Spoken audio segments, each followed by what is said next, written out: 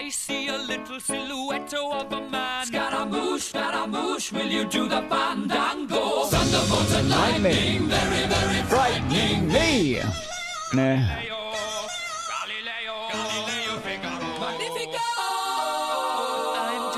We're playing, of course, the greatest rock song of all time, Bohemian Rhapsody. He's often been called that, but it's got some proof today. It's just been revealed today that Bohemian Rhapsody is officially the world's most streamed song from the 20th century.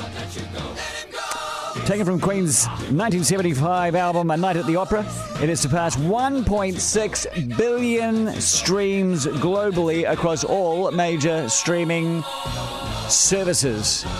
Oh, mamma mia, mamma mia. There we go. Beelzebub has a very big devil. It's a lot of scaramouches and doing of the fandango, is it not? And 1, 2, 3, hit your head.